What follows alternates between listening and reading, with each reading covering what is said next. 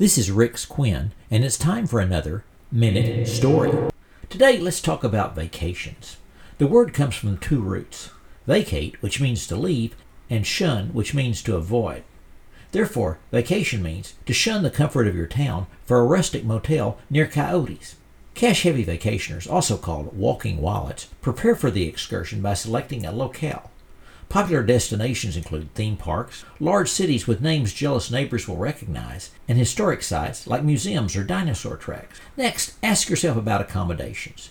Do you want a room with a nearby swimming pool, a room with a kitchenette, or a room with a flush toilet? I have personally been to more motels than that guy who sells those little complimentary soap bars, so I have the following thoughts.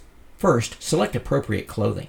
Swimwear may be okay for the beach, but rarely at a dude ranch, unless, of course, you are a supermodel. Second, don't forget money, checks, or credit cards. Whoever said the best things in life are free, and never ask for adjoining rooms. And finally, take lots of video.